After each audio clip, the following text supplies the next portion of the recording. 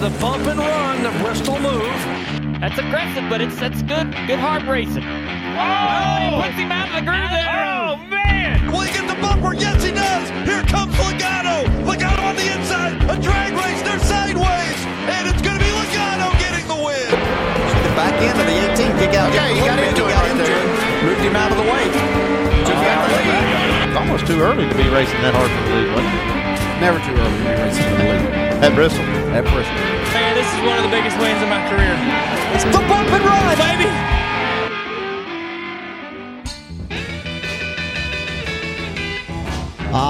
Yeah. Welcome to the Bump and Run podcast. I am your host, Michael D. White, joined by my two best friends, Matt the Statman Reilly and Eric Daytona Ron.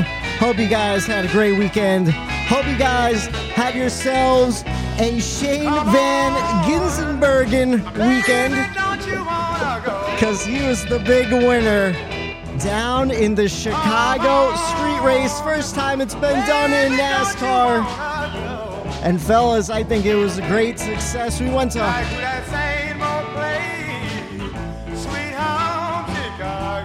and it was a beautiful, well, not really beautiful weekend, considering we had so much rain. But we'll talk all about it. Make sure you like, share, subscribe. Tell all your friends about the podcast. Available every Monday night, Spotify, Stitcher, iTunes, Amazon Music, iHeartRadio, and more. And every Tuesday morning on YouTube, you get to see our beautiful faces. Fellas, how was your weekend? How are you enjoying the long weekend? Smack dab in the middle of it right now, man. Smack dab in the middle of it. Feels good to have 4 days off. This is our first ever matinee. I'm drinking an iced coffee right now, recovering from last night's event. So, yeah, good weekend so far. Good holiday weekend. How about you boys? Doing anything fun for the 4th? Yeah, not too bad. You know, enjoying the this Monday off. Feels like a Saturday because we still have another day off tomorrow too. And yeah, doing a little matinee podcast. Usually we have work on a Monday. We do it after work, and now we're doing it at what? It's noon. I need a little lunch in me. I'm getting hungry already. Maybe some of our listeners traveling for the holiday today, tomorrow can throw us on and enjoy us while the fireworks are going off in the background. Hell yeah. How about you, Eric? How was your weekend? How are you doing on this beautiful Monday, July 3rd? It was a good weekend. I made it an extra long weekend. I took Friday off and Monday off, and I have Tuesday off as well. So, use those vacation days wisely, plug them in on an already long weekend, make it extra long. Went up to Montage Mountain to Peach Festival all day on Friday, partied for about a good 16 hours straight. And so Saturday I was on the couch. Most of the day I did not catch anything. And I was kind of out of the loop, to be honest with you guys, up until the race was starting. I hadn't seen much on-track activity. I didn't see a lot of the qualifying or, Xfinity stuff on track. So, in a way, I was kind of excited about that. To just Sunday, the race is here, not seeing anything of it. It kind of added to the excitement that I had, not seeing a lot of the on-track activity, and just, you guys send a lot of messages and stuff. So, it got me excited just reading it and hearing your guys' excitement and me not seeing any for myself. I think it added a little bit extra and a little bit more excitement for me to watch the race on Sunday, knowing how excited you guys were over the track activity that did go down in Chicago this weekend. So, yeah, great weekend for me so far. Like Matt said, we're in the middle of it. I know me and Matt were super hyped on Saturday watching all the practice and qualifying and on-track activity. And kind of like you, I know me and Matt were talking about it in text messages. I was going into this weekend not really expecting much. I figure keep a blank open slate and just see what happens. And then Saturday morning, man, I just got so hyped looking at all the tweets from at the track or the street course and then watching practice and qualifying, man. It was just probably the most entertaining qualifying session I've ever seen. How about you, Matt? I know you were following along just like me. What were you thinking about the whole vibe of Chicago? Yeah, and I we'll get into it a little bit more throughout the show, but I went into it kind of the same thing. Like, I don't know. I mean, I was telling you guys, I don't know if I mentioned it last week or not. You know, I thought it was going to be a little bit of a disaster. From all accounts, I know Rodney Childers was saying it, and I know a few others were saying it through sim work and everything, that the track was going to be very tight. And I honestly didn't think it was going to go well. And I thought it was going to be mayhem. And same thing, Saturday morning, Whitey, you know, I didn't feel anything Thursday, Friday, Saturday morning, wake up, and I'm seeing, you know, all these tweets and videos from boots on the ground, a lot of the NBC people, a lot of NASCAR media and drivers themselves and crew members tweeting and sending out videos. And it's like, everyone had such great vibes. And then practice starts, and NBC, you could tell by the way all those folks were handling it and the excitement in the air. Man, there was a vibe going on Saturday, and it just got me to a whole nother level of excitement. And I know we'll get into the actual on-track product in a little bit, but loved everything except for the Mother Nature aspect side of things that I saw this weekend. I tell you what, it definitely was like a vibe. Like you said, it had a big race feel. The whole entire weekend leading up to it had a big race feel, kind of like the Daytona 500, kind of like our championship race. I wish there was some way to get that type of hype every single week. Obviously, you know, it's hard with 36 races and all, but yeah, just a super, super cool weekend that kind of got screwed Saturday afternoon with that lightning. And then I figure let's pause on that a little bit. Let's jump into the NASCAR news, because I only have 2 stories to talk about, and then we'll just break down the rest of the weekend. Does that sound good to you guys? Sounds good. The Bump and Run NASCAR news. All right, so I've just 2 pieces of news to really talk about. All the news this week was about the Chicago Street Course, and since it's behind us, why even talk about those little details? But one piece, Frankie Munez said he's interested in competing in trucks or Xfinity next year. He's currently sitting second in points in ARCA, sitting 40 points behind Jesse Love, the points leader. What do you guys think about former actor, current race car driver Frankie Munez possibly getting into the Xfinity or Truck Series? I will say this. If Frankie, buddy, if you listen to the old Bump and Run podcast, take this advice. Wait until you get an Xfinity ride. Do not go to the Truck Series. Stay in ARCA, dominate, win down there, give yourself an Xfinity ride. I don't know, man. I just see these truckers and the way that they race each other. It is kind of, he better be strong-willed. I know he loves the sport. He loves racing. He wants to do it really bad. But man, like, you see, like, when you have a target on your back, and I think he would go into that with kind of a target on his back being who he is. I don't know how much respect will be out there for him out on that racetrack. And you see the lack of it, the way it is now amongst actual racers who've been racing and know each other and raced around each other. So I don't know. I'd love to see him do it. I think it's a possibility. If he's racing this well in ARCA, it could definitely happen.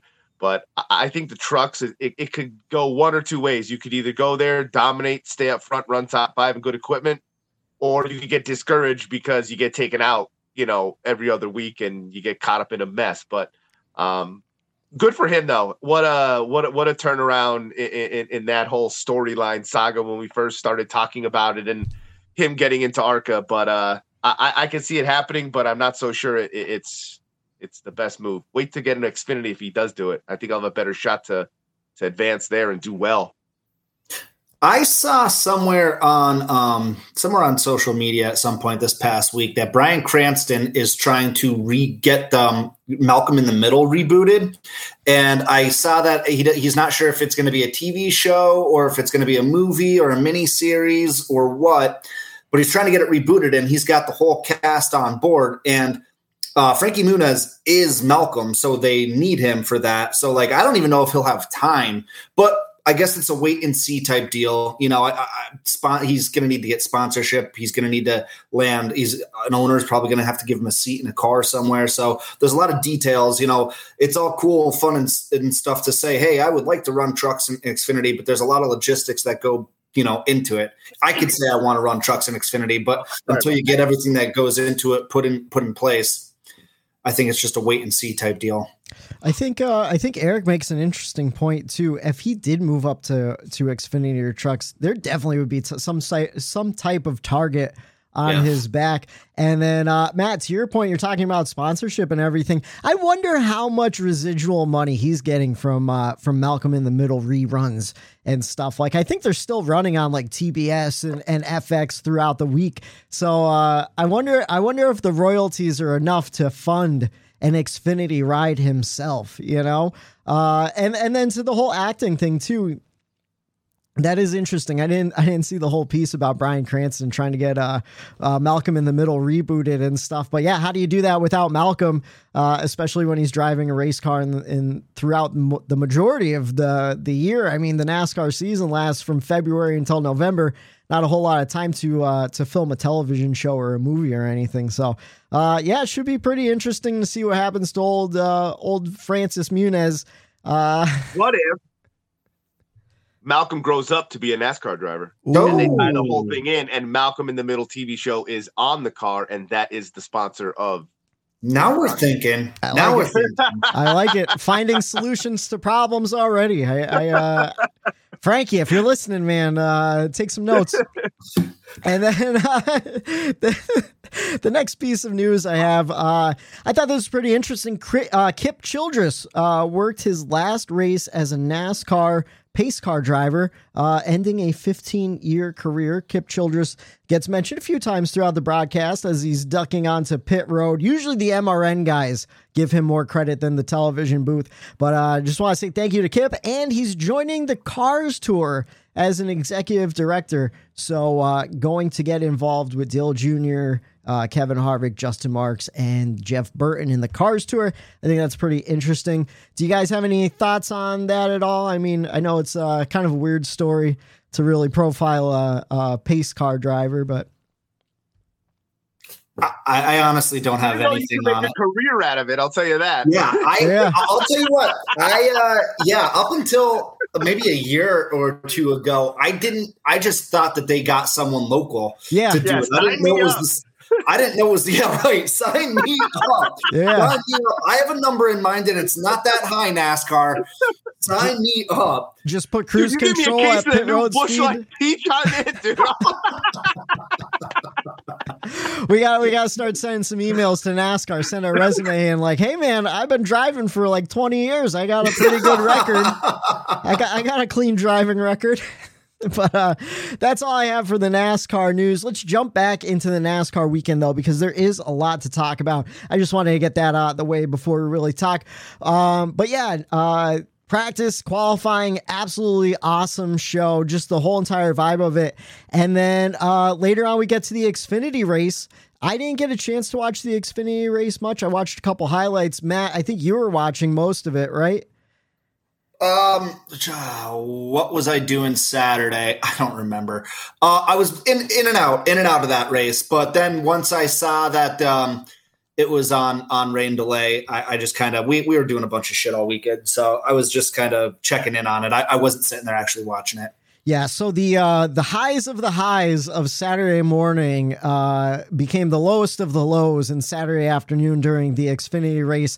Cole Custer led every single lap, and with about 2 left to go to the halfway point, they had to call the race short for lightning in the area. Of course, NASCAR does a 30-minute countdown clock. Apparently, the city of Chicago does a 90-minute countdown clock in that park particularly. A few people have been killed by lightning in Chicago in their parks, so they're extra precautious, as they should be, kind of like NASCAR ever since that person died at Pocono. That, of course, is why we do the 30-minute lightning delays.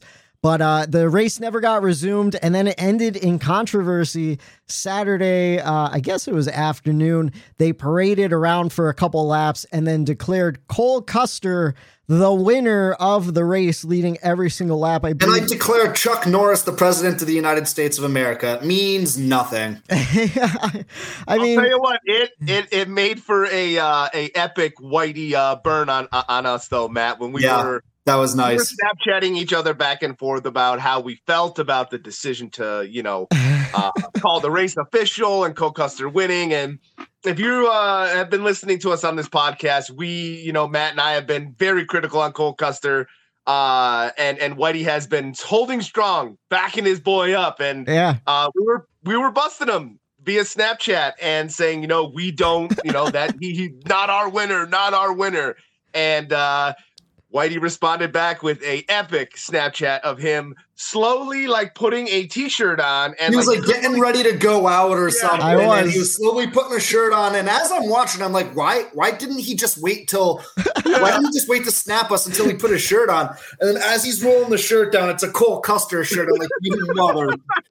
And the thing was too, I wasn't even talking about the Xfinity race as I did it. I was like, man, I don't know, guys. There's a lot of weather in the area. I don't know if we get to see the Cup race in action. So sometimes. It was a sick burn. It was a good burn. Yeah. It was a good burn. Listen, after Cole Custer's 2019 Xfinity run, there's no doubt the guy is talented. I'm just waiting for him to really get back into the swing of things in the Xfinity series. We talk about it all the time on the Bump and Run podcast too. If you're a newer listener, if you go back, we like to talk about some guys who may be better suited to drive the Xfinity series or the Truck series. Of course, John Hunter Nemechek moving back down the trucks a couple of years ago, right now doing the Xfinity deal. So I think Cole Custer, I think he's doing what he has to do to get back into the Cup Series. And this is his second win of the season. I think that last one was kind of a controversial, handed him the win type win too. So Cole Custer really not earning them. I'm sure. I'm sure even he would say so. How you slowly regress back into positive, and then well, let's just end this segment here before I start talking shit. Yeah.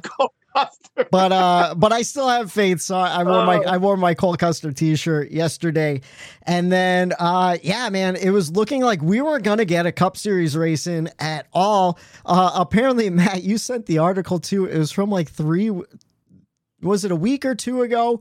It was a Chicago Times article or whatever, where they were talking about how this was the worst drought in over a decade in Chicago. Hasn't rained in so long. And then the skies open up as if we were in the tip of Florida during hurricane season, and we get 7 inches of water in downtown Chicago in less than 12 hours. A single day rain accumulation. A single day history in the history of the city of Chicago. Do you know how long Chicago's been around, Eric? Forever. The answer is forever. It's been around forever. And yesterday, NASCAR rolls into town, and we get the worst single day of rain of all time. Hey, Matt, remember when we went out to the desert and it rained for 3 days on us, dude? We asked the locals there, I said, when's the last time it rained? So we were out there in November. We were like, when's the last time it rained? They're like, I don't know, the spring? Basically, the one guy was like, I think last year. They couldn't remember the last time it actually rained until we showed up there with the NASCAR weekend. It's inevitable. It's inevitable. Yeah. And that's actually, I'm just going to get it out of the way now. That's my wreckers, is just Mother Nature. She hates NASCAR. I don't know why she hates NASCAR, but she does. And everything that we just talked about was in my wreckers. So just getting that out of the way, my wreckers is Mother Nature.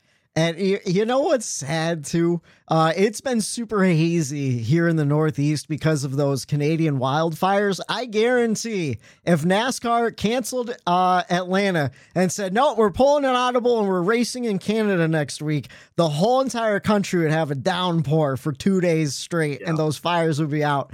But man, the luck of NASCAR, you know what it reminds me of too? Now follow me.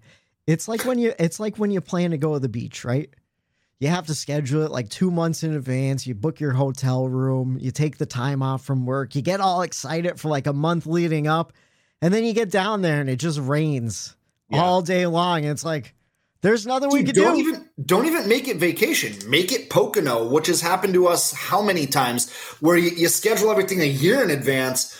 And you get all excited. We're 2 weeks away. I'm sure you guys are freaking amped right now. You get all excited, and then you get there, and it rains for 4 days straight. How many times has that happened? Almost every time. That happened to me last year down for the Oceans Calling Music Festival I went to. I had everything booked. We went down there, hotel, couldn't get our money back. So we went down there, the group of us, stayed in our room. It rained for 3 days. And we just, we had a blast in in our house together. We did an escape room. But man, yeah, you got to make the best of that situation. And I'll tell you what, Matt, sometimes I was just thinking about you wrecked Mother Nature, right?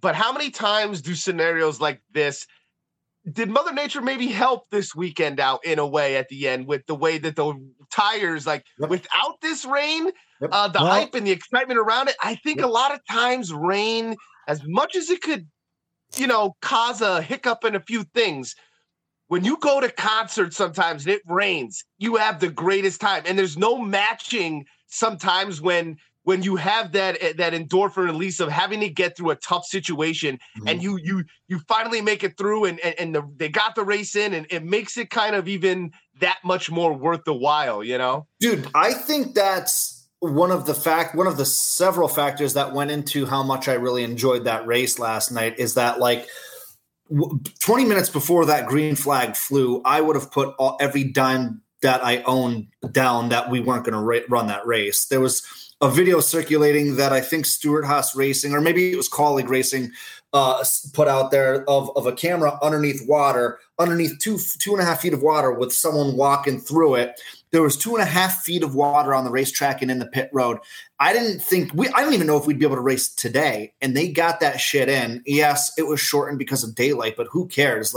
They got that race in, and that shows the tenacity and the strength of the people that are in charge of the sport that we love so much. It was awesome. I mean, I'm so happy. And not only NASCAR and the people in charge of the sport, but you have to think too, the broadcast partners, MRN, NBC, tons and tons of challenges just to make this whole entire event happen, let alone you add weather on top of it. Just an amazing feat that they were able to accomplish. And like you said, I saw that same video where you just see a foot stop in the water and you're like, no way is this going to happen, because that was at 5:05 when the race was supposed to start. And I'm like, no way. And then an hour later we were racing. Just absolutely amazing. That's the thing, is after all that, we only had an hour delay. It got going at 6:20. I think the original green flag was supposed to be 6:20. So it's not like we were massively inconvenienced. So yeah, I mean, here's the one thing though, that I don't know, I haven't thought about, maybe you guys haven't either. So we were only delayed an hour. We ran out of daylight. Would we have still run out of daylight even if we weren't delayed an hour? Or do you think it would have been close? Because there would have been more cautions and things of that nature. I think it still would have been close, dude. Yeah, I think it would have been close too. Yeah. And it was hazy though. It was a cloudy day. I think maybe on a bright sunny day might have been a little different. But they've got to take into consideration all the buildings and where the shade would be. Yep. Via where the sun goes down. So why not with that hour, Matt? They did the math. It took an hour to run 30 laps. Yeah. So they did the math at a certain point, some of those crew chiefs, and they're like, well, this isn't not happening. It's not happening, you know? And I think even without that delay, they still maybe would have come pretty close to having to call it for light anyway. Yeah. That reminded me of a pick lane I meant to put down. We will talk about tracks without lights and time limits in the pick and lane. So I know something that we've also we've alluded to on here before is that we don't really talk about the winner of the race too much. I think SVG deserves for us to talk about him a little bit. And I know we'll get into it, but dude, that was awesome yesterday. That's the thing. We're getting to it because we're just still talking about the events that happened pre-race, and then we saw an amazing Chicago Street Race afterwards. Shane Van Gisbergen, 3-time Australian V8 supercar champion, led twice for 9 laps, getting his first win in his first Cup start ever. The first time it's been done since, I believe, 1963, they said. I apologize. I meant to write down who won. It was at Daytona. The race lasted 2 hours, 50 minutes, and 48 seconds. Of course, like we just said, shortened by 25 laps due to the setting sun. We saw 9 cautions for 21 laps, 7 lead changes among 5 different drivers. Gisbergen, Reilly, Chase Elliott, Kyle Larson, and Kyle Busch, your top 5. Fellas, let's jump into the race grades, and let's start with Daytona Ron. Let's go with you this week. All right. I gave it a B+. I wasn't put it this way. I think the event as a whole went the way NASCAR planned it to go. I think it was success. I think without Mother Nature getting in the way, the concerts would have happened. I think that would have been another storyline, something for the fans to enjoy while they were there. That didn't, have a chance to even go down and happen. And even regardless of that happening and the weather, what I saw around that racetrack, as far as even standing along the fence, and it was absolutely packed. Every turn, every straightaway, you looked on the sides. There were people, some spots even 10 rows deep, trying to get an eye on the action. I think the weather had something to do with the beginning of the race and how it raced with the wet weather tires. I think this car likes these wet weather tires. Yeah. And then, you see it kind of change a little bit once it started to dry off, they heat up. So that added a little bit. Who's going to be the first one to come down? Because Truex, he was the first one to come down and get on slicks. He ended up winning. So that was kind of in play. But the reason I gave it a B+ and not just an A, like I give the whole thing an A, I feel like. But if we're talking about the race itself, I think the racing wasn't what I really wanted to see. I think the racing could have been a little bit better. I know there was exciting moments of people, hitting some tires and getting close to one another.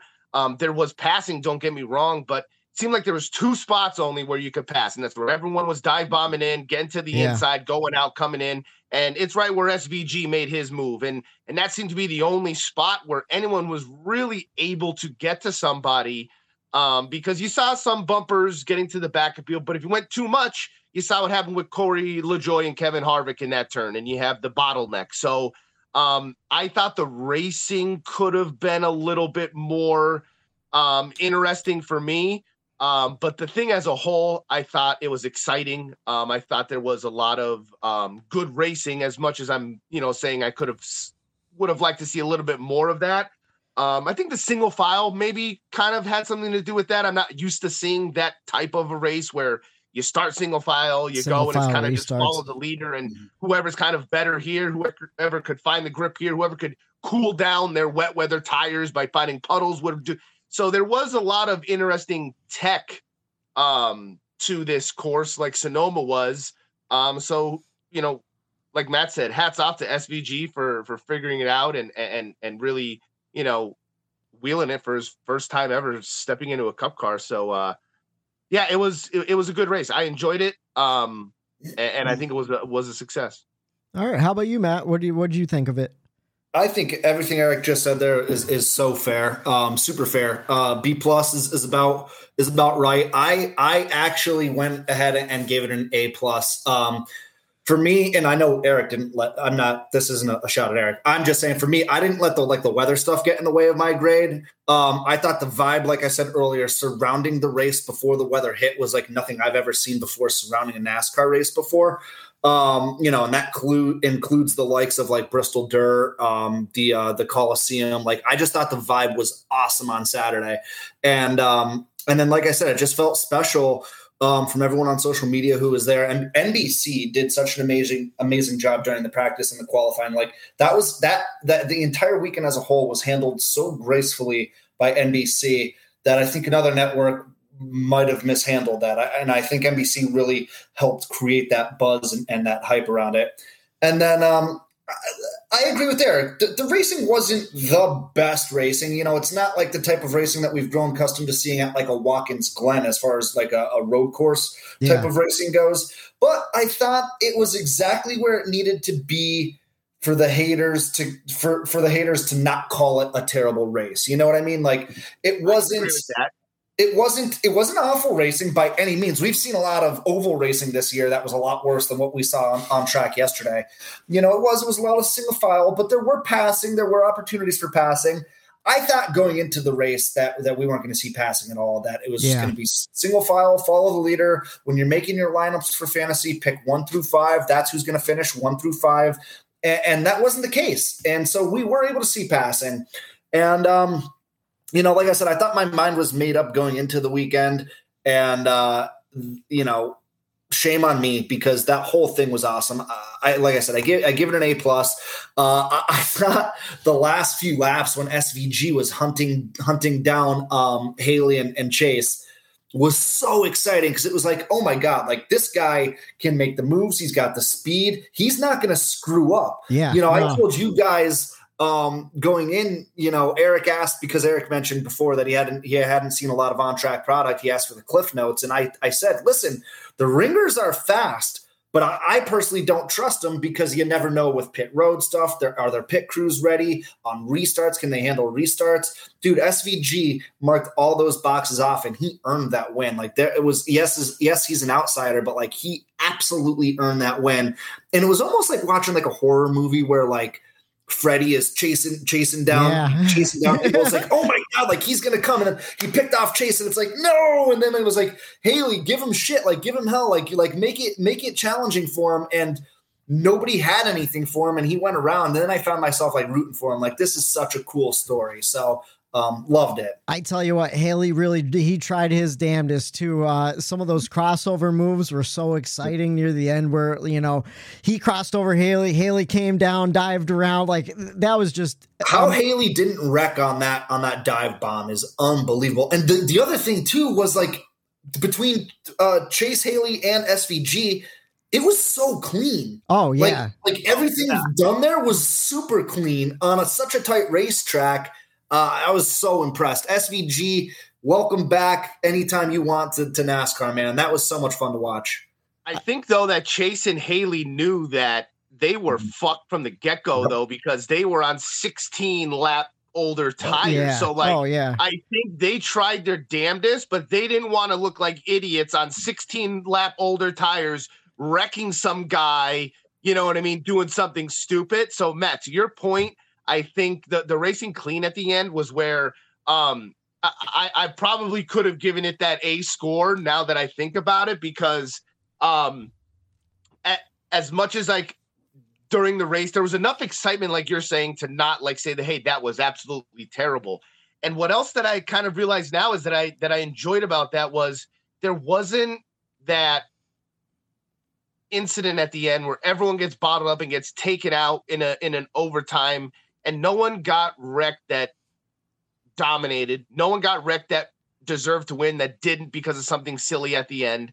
It went the way that it was supposed to go at the end of that race, I feel like. And that was refreshing to see. Instead of seeing them double wide restart, smashing each other into the turn, some guy from 15th dive bombing in, causing something to go down and ruining someone's great day they had. The Roval. They didn't have that. And I think that was really a marker to kind of, to your point, where the haters, they can't say anything about it. So I probably could have bumped it up to an A just for the fact of how clean they did race. And SVG mentioned it, he acknowledged that. And I thought that was cool of him to, really see how he felt about everyone racing around him. And, kudos to those drivers out there that raced him clean, that shows everyone else that, hey, if you come into our sport, we're going to race you hard, but if you race us clean and hard, there is a way that we could make this relationship work. It's like we're gonna race you hard, but we'll show you respect here too.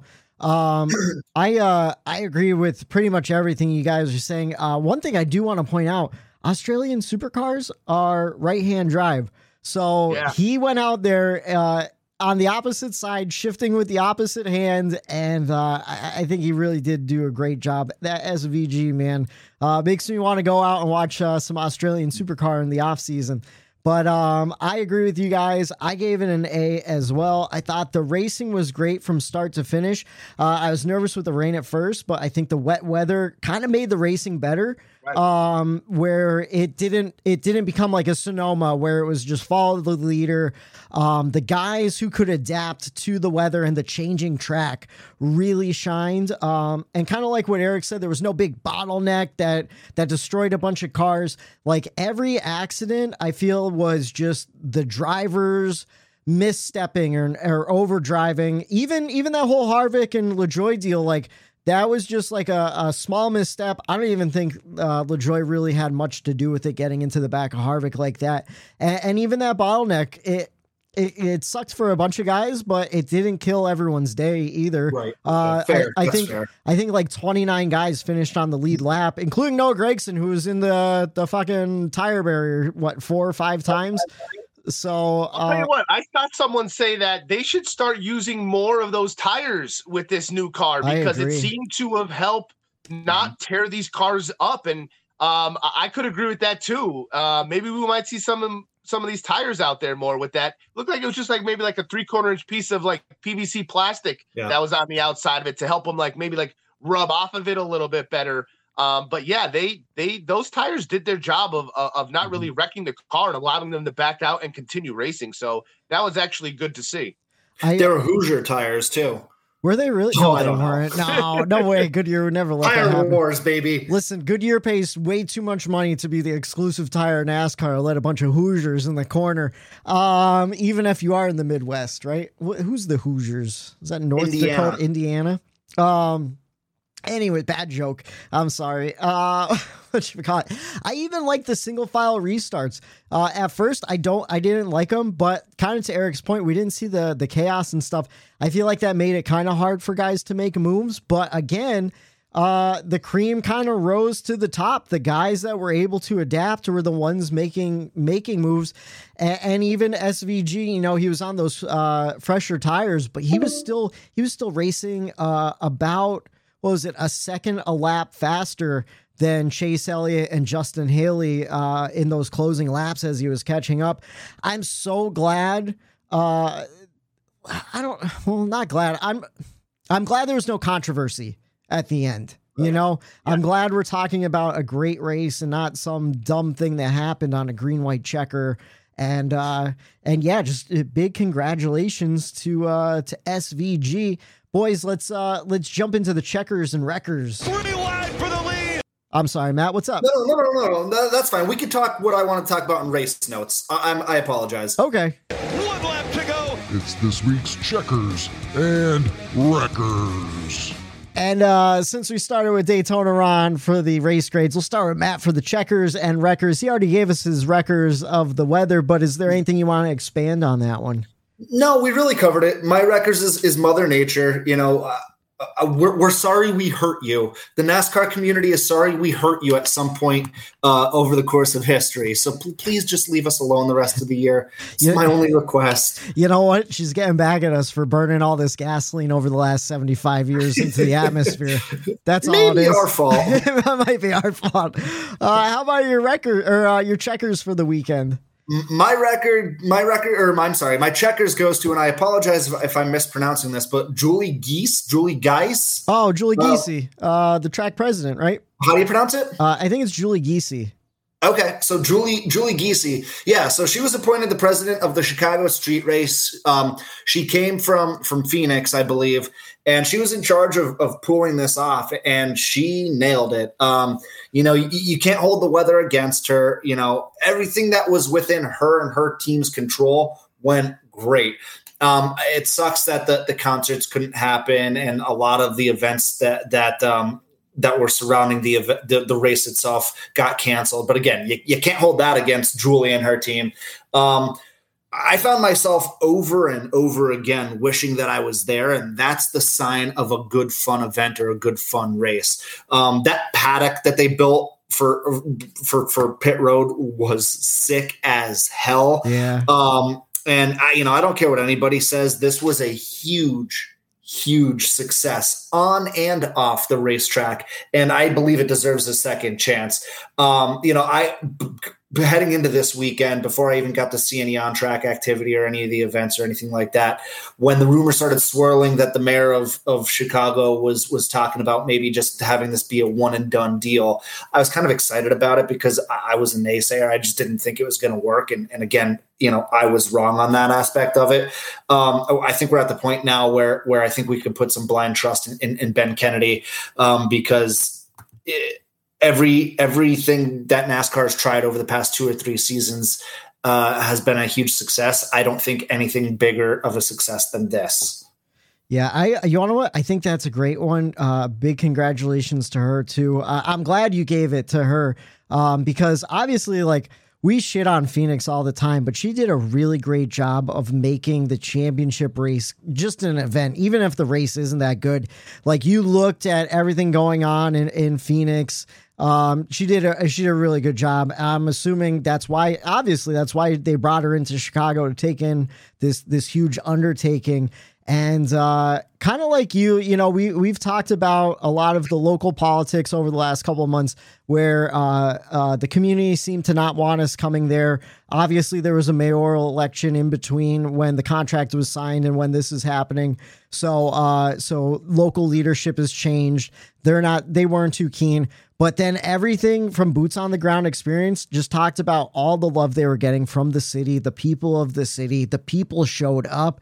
The people were, in those buildings looking out the windows, packed 15, 20 deep in sections that spectators aren't even supposed to be, pulling down the banners to get a look. Like, just absolute amazing buzz from the whole city. So big congratulations to her. I love that, Checkers. I think that's a great one. I thought one of the coolest scenes too, and I hope there's a still picture out there somewhere of when the cars were coming up over the hill going down, I guess, towards what would be turn 1, and in the background was the subway going that's such a cool over scene. the bridge. Yeah, coming around there, going up over that bridge, and in the background, you saw the cars going, the street lights, and it was like the city was going on. Yeah. Like life was going on. Is happening right now as these cars are going over the bridge. Yeah, dude. It was sick. Especially when those street lights came on, man, it just looked so cool. And like you said, there's people on that subway just coming back from working for the day and shit. Like, they're like, oh man, there's a race going on in downtown. Just an amazing undertaking. I'm ready for Nick Cage in a fucking bus with his hair flowing out the window, come flying it through over that, dude. Can't stop it. All right, Eric, how about your Checkers and Wreckers for the weekend? My Wreckers, I think we all were talking about this during the race, man. I almost don't even want to give him my Wreckers because it's just, at this point, it's kicking him while he's down on the ground. Oh, but yeah. I'm giving him the Wreckers because I think he understands where he's at and he's joking about it. Noah Gragson. I mean, he tweeted today, and I sent it to you guys. We talked about him before, how bad and just shit luck he's having this year. And like Matt stated it, like, it took away probably one of the most incredible, like, rookie of the year battles ever that we were going to see, about 2 competitors from Xfinity that couldn't stand each other, wants to race each other hard. And Noah he is just in just shit equipment right now. And he cannot even finish a race for the life of him. And yesterday he hit that turn 6 tire barrier 3, 4, 5 times in that. Got to a point where Baggy was like, Gregson's back in the tire barrier right below me. So he tweeted today, he's like, turn 6 tires loves the Baconator. I love the Baconator. Everyone loves the Baconator. What are you going to do? Just eat a Baconator. Eat a Baconator. I just feel so bad for Gragson, but hey, apparently he's joking about it. He understands the situation, but man, is this not one of the worst NASCAR seasons ever for somebody? Who's more angry right now? Noah Gragson just for the shit race he had, or McDonald's for spending all that money to be one of the title sponsors, having the Golden Arches all over Chicago, and Wendy's just stealing their thunder. Yeah. Even in the side-by-side It advertising. makes you wonder, like if they had like a meeting beforehand, like, Noah, listen, you're not having a great season anyway, so it doesn't really matter. Why don't you hit the wall a few times so they could show our car? I'm surprised that Gregson didn't hit that, like, hit it one more time and like get out of the car and eat a Baconator. Yeah. he probably had a biggie bag in his car just waiting to munch on it. Honestly, it's like our Jennifer Jo Cobb, Rick Ware conspiracy theory, where we think sometimes they get in accidents or spin out just to get some TV time for the sponsor. Maybe it was all there. It was all set up to get the Baconator some more press. At the Baconator, I think I'm going to go when we get done here to get a Baconator. I know it's supposed to have hot dogs on the grill, but like we've said Baconator 14 times in the past 90 seconds. Like, I think I want a Baconator. And you want to know what? You got to take a picture and tweet it out to Noah. You know, get a Baconator on a Monday. How about your checkers, Eric? My checkers, I gave it to SVG. You have to. I was super impressed. Matt, I always kind of rule them out. I think a couple episodes ago, or last season, I even mentioned, like, I'm done with them. I'm done with these road course ringers because they come in and they don't do jack shit. I'm on record saying that. And, this kind of makes that a cold take now because he came out. I know it's not an oval and, it's this street course and it's not a regular road course that we go to. But, hey, first ever in a cup car, go to a street course, and he absolutely showed that, he knows the ins and outs of racing. He actually stated that he didn't feel comfortable on those wet weather tires because he never raced with them before. He didn't know what that car was going to do. Adjusted to it. Then he went to the slicks. He said he didn't push it as hard on the slicks. He was testing them out. He was really taking it easy here and there. So through the first two stages of that race, he was figuring out the tire compound and how the tires were going to work. And then in that third stage, he had it figured out. He got comfortable, and then he knew how hard he could push the car. He knew how hard he could push those tires. And hey, on 16 lap pressure tires, you have to make something happen. And he was in 18th. And he came back and raced up through that field. And, that to me was very, very impressive. And, you could tell in some corners where it's like he is pushing it harder into those corners than some of these other drivers are. He is trusting his car a little bit more. I saw him. The Cup guys were more graceful with it. He seemed to jerk the car left and right and feel more comfortable really tugging on the wheel to get his car straightened out after some of those turns. And, that's control of the car. They were talking about Bell and Larson, how they were kind of racing that way as well. They were comfortable really jerking around that car in those wet and loose conditions. And to me, it was super impressive. I talk shit on him in shows past about these road course ringers. And, he kind of proved me wrong. And you have to show love to the winner and to this person that, showed up in our sport. And I know there was some people out there on the interweb that I was going to give my records to that wanted to see, Haley let him pass and then wipe him out and, do it for NASCAR and all this and that. That to me was just, that was kind of shitty because chicken shit. That's what I like to call that. This is just good for the sport. Me and my girlfriend were super excited. We're like, this is awesome. This is crazy. Like, I wanted to see him win because I know it's nothing but good for the sport. And it was just a shame. I was just going to give my other records to. I think we all know what we're talking about there. Yeah. I think you make a great point that this is not only good for the sport in America, but internationally too. I sent a video from Australia Sky Sports or Sky News, NASCAR, where they were talking about, him going over and winning a Cup Series race. Just absolutely amazing for the sport, I think. And amazing for Trackhouse. Just what they've been able to do in 3 years. Absolutely insane.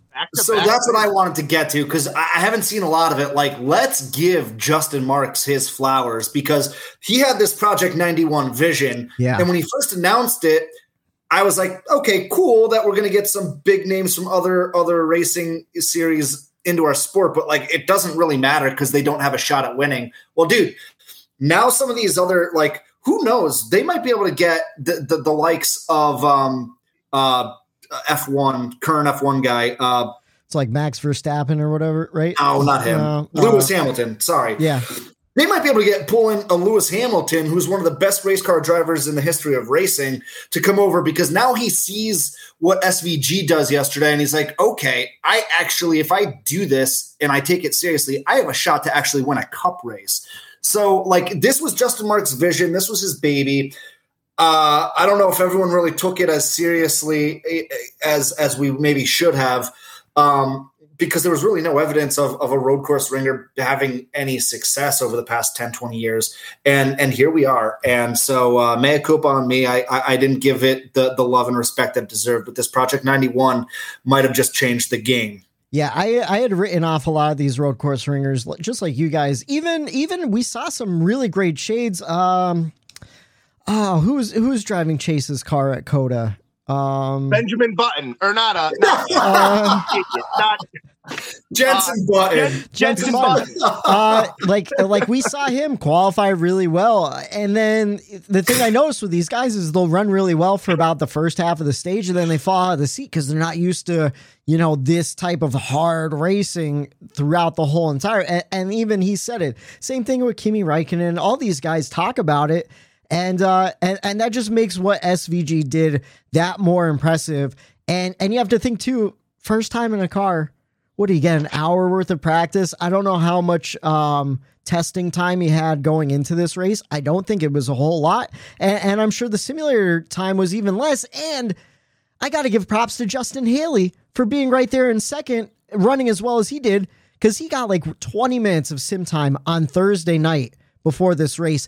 Didn't get to practice because he wrecked during practice, and he went out and really showed how good of a road course racer he is in his own right. So just two guys fucking going out there and wheeling a car, Matt, you looked like you were about to say something. I think it was Dale Jr. Said that V8 supercar that he runs over there, that whole series is basically NASCAR in Australia over there. Like, it's the most similar to our sport and car. Yeah. So I would imagine just that style probably helped him adapt to the way that these cars drive. Since it's like basically it mirrors our sport over in that country. That reminded me of a point I wanted to make earlier too. Eric, you missed this because you didn't see practice, but they had a foot cam on him during practice and qualifying. They showed it during the race a little bit. Yeah, they showed it during the race, yeah. And when you said that, he was driving it differently, where he was really, throwing some muscle into the turns and everything, really putting the car where he wanted to put it. He was braking with his right foot and then he was doing heel toe, where he's hitting the gas with the heel of his foot, braking with the toe, and then using the clutch to shift. And I think that was a big difference for some of the Cup guys, where Cup guys don't use the clutch to shift. They brake with the left foot. They're using that to point the car differently. And maybe that's what made the difference, because I forget what the lap time was, but he consistently drove some of the fastest lap times where guys were more than a second behind him in his quickest lap time. So like just a different type of discipline going in is a different approach to the racing. And I think that really helped him too. What do you guys, do you think I'm on a good, good train of thought there? But Matt, you looked like you want. Well, that's exactly what I'm saying, Whitey. He drove the car. He had his own style that know. Like, it was noticeable to me watching it. Like, compared to the way Cup guys, they want to be smooth. They want to make it around. He didn't give a shit about being smooth, about going. Nope. He knew where the line was the fastest, how he needed to be, and he did what he had to do and figure out the car to make the car do what he wanted to do and how he wants to drive that car. He didn't let the car dictate his driving. He drove the shit out of that car with his own style, which made it even that much cooler. I think last night was a monumental night, like a watershed night in NASCAR history. You had the likes of people like Pat McAfee, who, if you don't know who Pat McAfee is, he has one of the biggest sports podcasts in the world. ESPN just signed him to a monster deal. He's a super popular guy, and he was tweeting about NASCAR. You know why? because it was July 2nd on a Sunday night and there was nothing else on. There was no other sports. All eyes were on us, and we had a freaking really exciting race. We had a guy from a whole different country and series come in and win it with not only all American eyes on the sport, but we had people from New Zealand and Australia watching as well, as for all over the country, I'm sure. But I thought last night was a possibly historic night in NASCAR history. Well, definitely historic, being the first time the Cup Series raced on a street course, but I'm talking in terms of fandom. Yeah. That could have really shifted gears, pun intended, in the right direction. I agree. I think we're seeing a shift happen right before our eyes. We don't even realize it. And I think NASCAR had lightning in a bottle this weekend, and we have to figure out how to capitalize on it and keep rolling on that lightning bolt and that momentum. My checkers and wreckers, though, I have to give my checkers, and I said we're going to touch on the shortened race a little bit, to Randall Burnett, Kyle Busch's crew chief. He's one of the only crew chiefs that I heard was actually planning for the darkness and the race to get cut short due to darkness, not necessarily NASCAR saying that they were going to cut it short. And he short pitted Kyle to help gain back what was lost after KB got stuck in those tires early on in the race. And it worked out for him, got him a 5th place finish. I know a lot of guys like Christopher Bell were really pissed off because of NASCAR announcing the shortened race after they had worked on their strategy.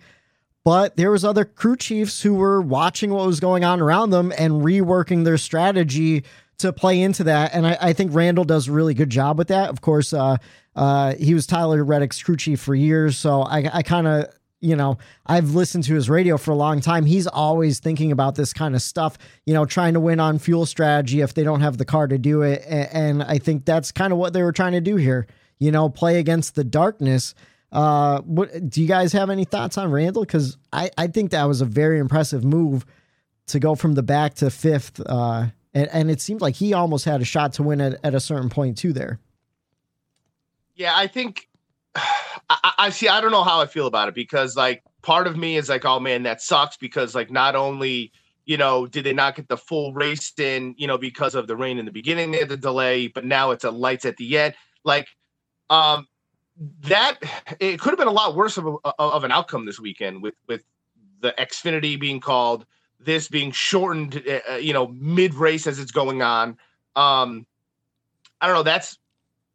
That's the kind of circumstances you're going to have when you try to have this style of race and you try to put together an event like this. There's kind of nothing you could do about it.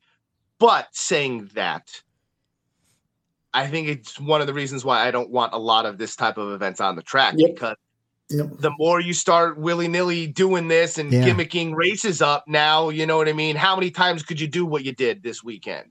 I wouldn't like that to go down. I'm okay with what they did because of the circumstances, because it's a kind of a one-off thing. But to me, I mean, you could, if you're a crew chief, you might be able to bitch a little bit or be a little irritated that how that went down this weekend. And you could have said as a crew chief of Christopher Bell, hey, like we were playing out because we expected you to call it this way, not shorten the race. Like we thought you might have just called it and we wanted to stay up front instead of this. Yeah. So like you could say it could have been this way or that way, but in the end, NASCAR manipulated the racing this weekend to get it in. And I don't think that will sit well with a lot of fans if that happens a lot more often, which I don't think is the case. But with this type of event, I think it's something that very well may happen because Mother Nature follows NASCAR everywhere we go. But I don't know. There's nothing really you could do, though, just like I said. But it kind of does still leave a little bad taste in the back of your mouth about how it all went down. So I saw a possible solution for that very issue, and we'll talk about it in the pickle lane.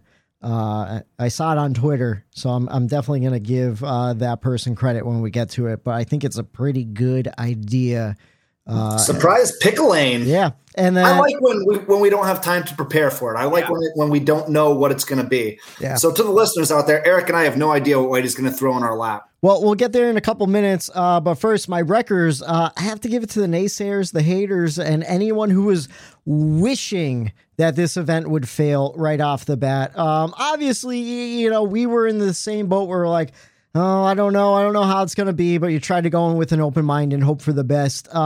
Even I think the weather really helped the racing because I think it might have been more like Sonoma a couple weeks ago with the lack of passing, but I think the track kind of helped it being wet and all that.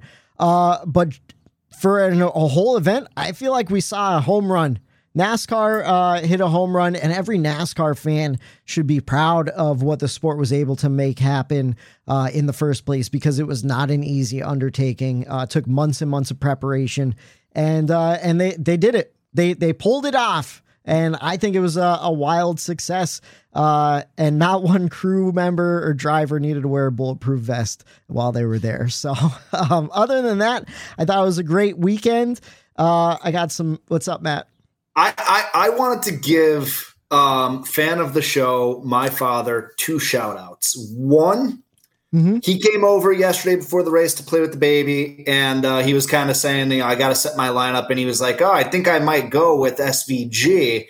And I told him, you know, my thoughts on like my reservations as to why I thought that was a bad idea.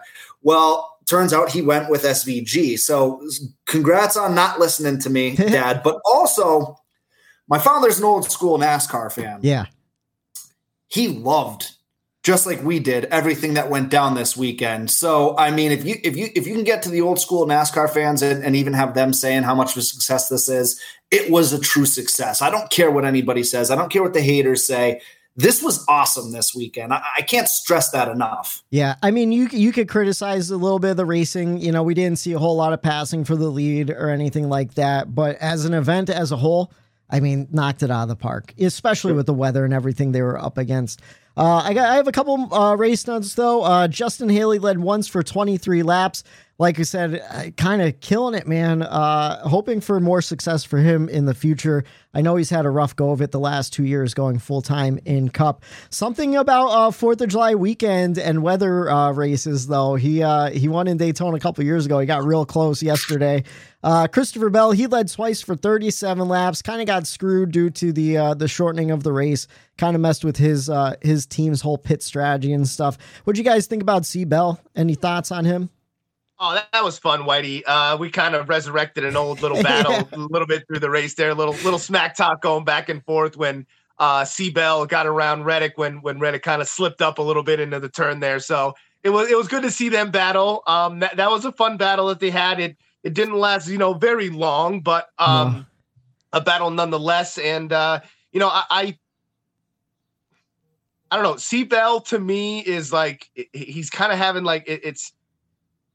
Finish the race off. You know what I mean? I feel like he dominates and does really well. And then like we get to the end of the race, like what happened to Christopher Bell there in that last stage? I feel like his first, 3/4 of the race is great. And something happens to him at the end of these races. But he's turning out to be one of the road course or street course ringers in our sport for sure.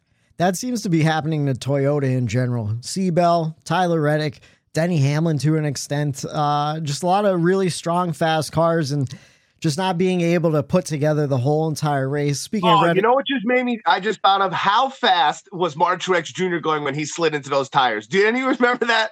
No, dude, Kyle Busch. No, it was Truex too, dude. Truex, there was one angle where he slid for, I would say, maybe 100 feet on the straightaway. Like he knew he wasn't going to make the turn about 100 feet in advance, and he did boom right into the tires side door. I'm like, how? What are you doing? What are you doing? But Kyle Busch did the same rotors thing. Were glowing orange though, so like I think they were had no brake left in that car, but. That was funny to see because where the wall was, you don't see anything, and all of a sudden just boom, and he stops. Oh, he did come on. And he kind of bounced off it, like slid off a little bit too. Let's see. Ty Gibbs, he led once for one. I think that was during green flags. And we talked about Noah Gragson. Still finished in 25th on the lead lap. I'll tell after you what, the day EJ had a good day despite his beginning of his race. He was running P13 for a while there. For majority of the middle of that race, he ended up coming home P15. So, Legacy's having their problems, but these last 2 weeks, at least that 43 car is finding a little bit of speed and a little bit of of that finish line, getting to the end of a race and finishing. That's where we're at right now. Just finish, boys. That's it. Just finish. Unfortunately, one person that didn't finish. Everyone loves to talk about the winner won SVG on a Monday, but we also like to talk about the loser. That was one, unfortunately, Alex Bowman, who is on the cut line right now for the playoffs. In rough shape after this week. I think he got turned around. That was all Denny Hamlin, right? It was. That was Denny. He screwed up his entry too fast, and he used up the 48, right? He used them up. And the 48 was never the same after that, you know? No, I think his day ended. I forget, like right around lap 46. So maybe they couldn't make repairs or something. He blew an engine. I think his engine was he pulled off. Oh, that's what it was. You want to know what? So sorry. Honestly, I'm gonna be honest. When I did my outline, I forgot to do the last place. I'm like, oh shit, let me look it up real quick. I'm like, I forgot what happened to Alex Bowman. Yeah, he did catch on fire. They had to pull out the fire extinguisher and everything. I thought it was interesting too. They were blowing the fire extinguisher down those holes into the engine. I'm like, well, there goes that fucking engine block. They'll never use that one again. But yeah, just a rough day for Alex Bowman, who is on the cutoff line trying to get into the playoffs right now. And then let's jump into the pickle lane. One pickle lane. I saw this on Twitter yesterday. I feel like it was a pretty good idea. It's from the Twitter account Dabs for Dale. Well, I don't know if it's a he or a she, but they said, what's that? The Twitter account. It was just a picture of Dale Earnhardt. I don't know who runs it. I don't know if it's a man or a woman. Who knows? What? Anyways, they, fuck you guys. Dabs for Dale.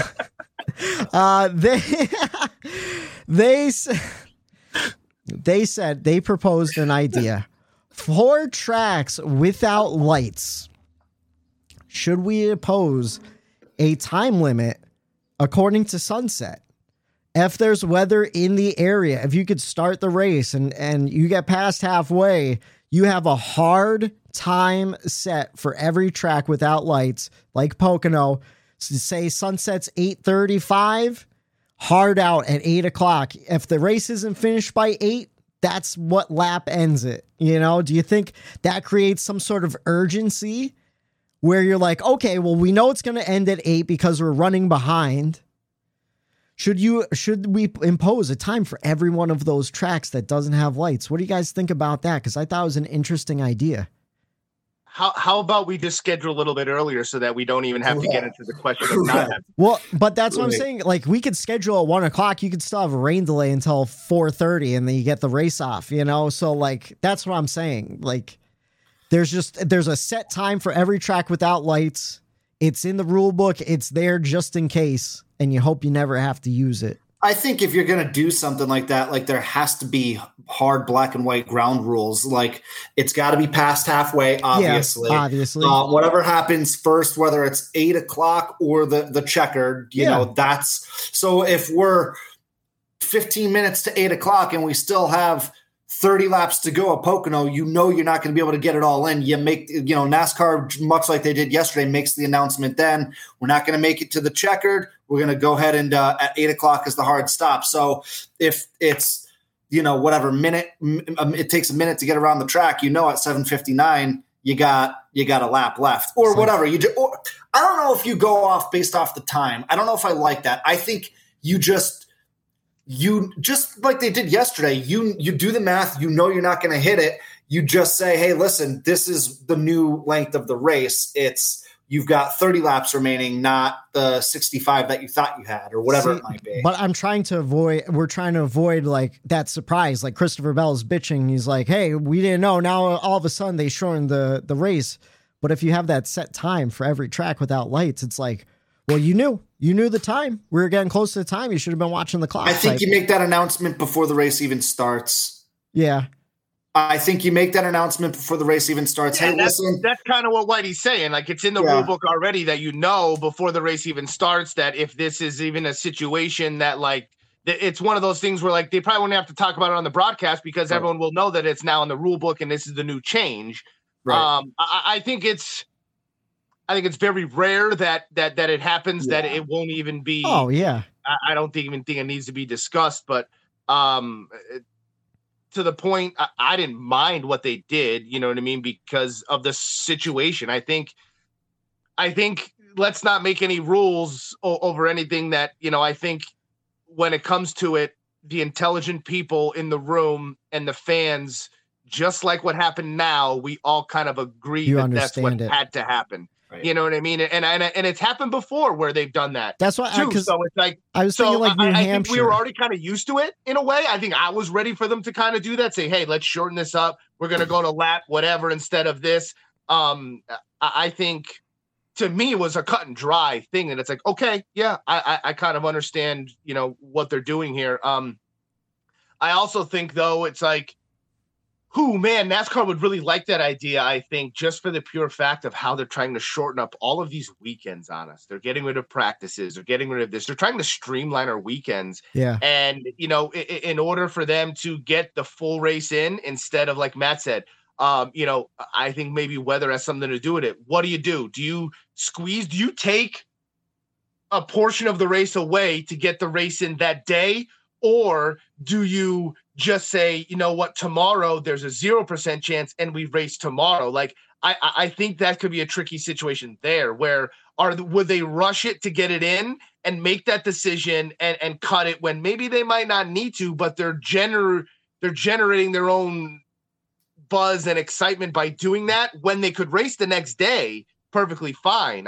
I think NASCAR would like that because it shortens all of that up. They don't have to extend it to another day. Yeah. So I think getting down to that, like whether NASCAR's willing to go a whole nother day, or are you willing to, instead of sacrifice that whole day, take 30 laps away? I think getting the crew home and the whole industry home on time is very important, especially when you have, a race coming up the next weekend as well. I think, as we've seen before, NASCAR will do anything to get the race in scheduled day.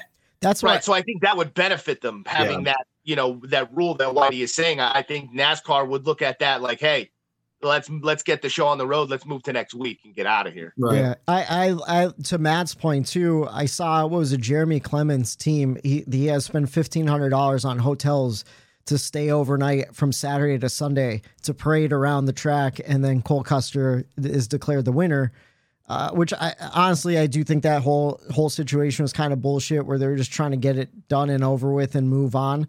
I understand the reasoning for it. I wish it didn't happen. But like I said too earlier, like the whole entire rule would be you have to pass halfway or second stage, like that rule still applies. It's kind of like just to try to avoid what happened in New Hampshire a couple of years ago when Eric Almirola won because they were running out of daylight, where they're like, oh, you got 5 laps and the race is over. Like, you don't really give those guys much of a chance. But if everyone knows the time and they're looking like, hey, we have 50 to go and we only have 20 minutes left in this race, I don't think we're going to get it in. Let's try to adjust our strategy on the fly and see what we can make happen, stuff like that. I think that the lap count needs to be taken into consideration too. Like you need to be able to call it with enough time to give these guys the strategy going forward. Hey, listen, there's 15 laps left. Okay, well, there's no strategy because there's only 15 laps left. But at the 50, 60 lap mark, where there's still a fuel window within that time frame, I think that's when you need to be able to make that decision. And I think that's what hurt the Chicago Street Race yesterday, was they made the call after a little too late, where there was green flag guys that stopped, right, and then there was, caution guys that came and got fuel. It screwed up the strategy for everybody. That's why I'm like, oh, well, a time like that kind of alleviates that, where even if someone's like, well, we didn't realize the race was going to end, well, that's kind of on you for not remembering that part of the rule book. That kind of they should just say that in the driver's meeting. Hey, okay, today in the driver's meeting, this race, if we have weather, there's no lights here. So at a certain point, we will radio into you that pull the ripcord. This is where we go at this lap marker. Yeah, I could see that. I mean, they might already even do that to a certain extent that we don't even know about. Right. It's just one of those nuanced things that just happens that doesn't really gain a lot of media attention. Like Eric said, it's so